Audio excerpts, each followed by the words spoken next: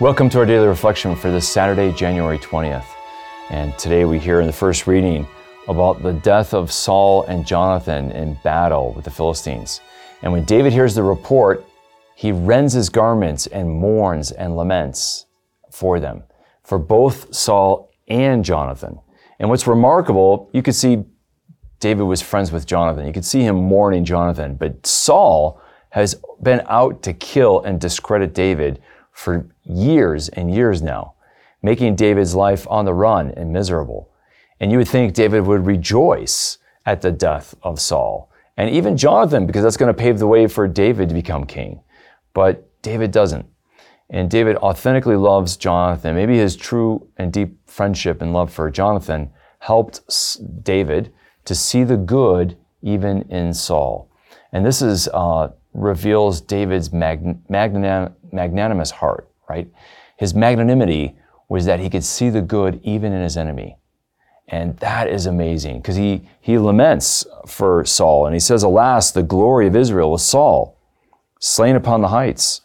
And then he goes on and talks about the greatness of Saul and Jonathan, and he grieves. And so what I love is that David could see the good even of his enemies and have empathy even for his enemies. You know, we have to love our enemies. And one of the tests, I think, for that, one of the litmus tests is, can you have empathy and can you see the good in your enemy?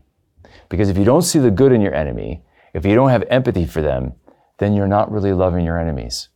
You just simply see them as an enemy and bad, and you purely wish bad for them. And that's what our cancel culture does.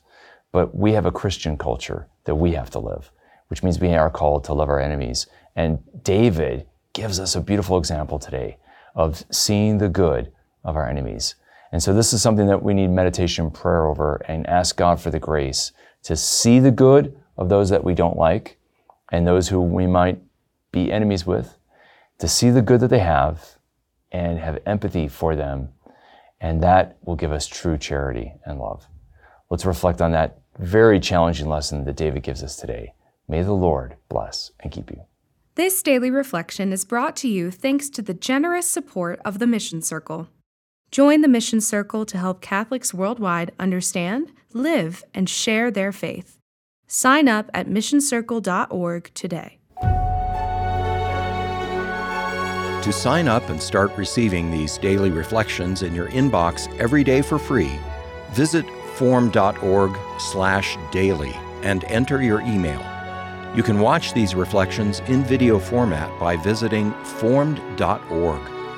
Formed is an online Catholic streaming service created by the Augustine Institute and Ignatius Press, with award-winning studies and parish programs, inspiring audio content, movies, ebooks, and family-friendly kids programming.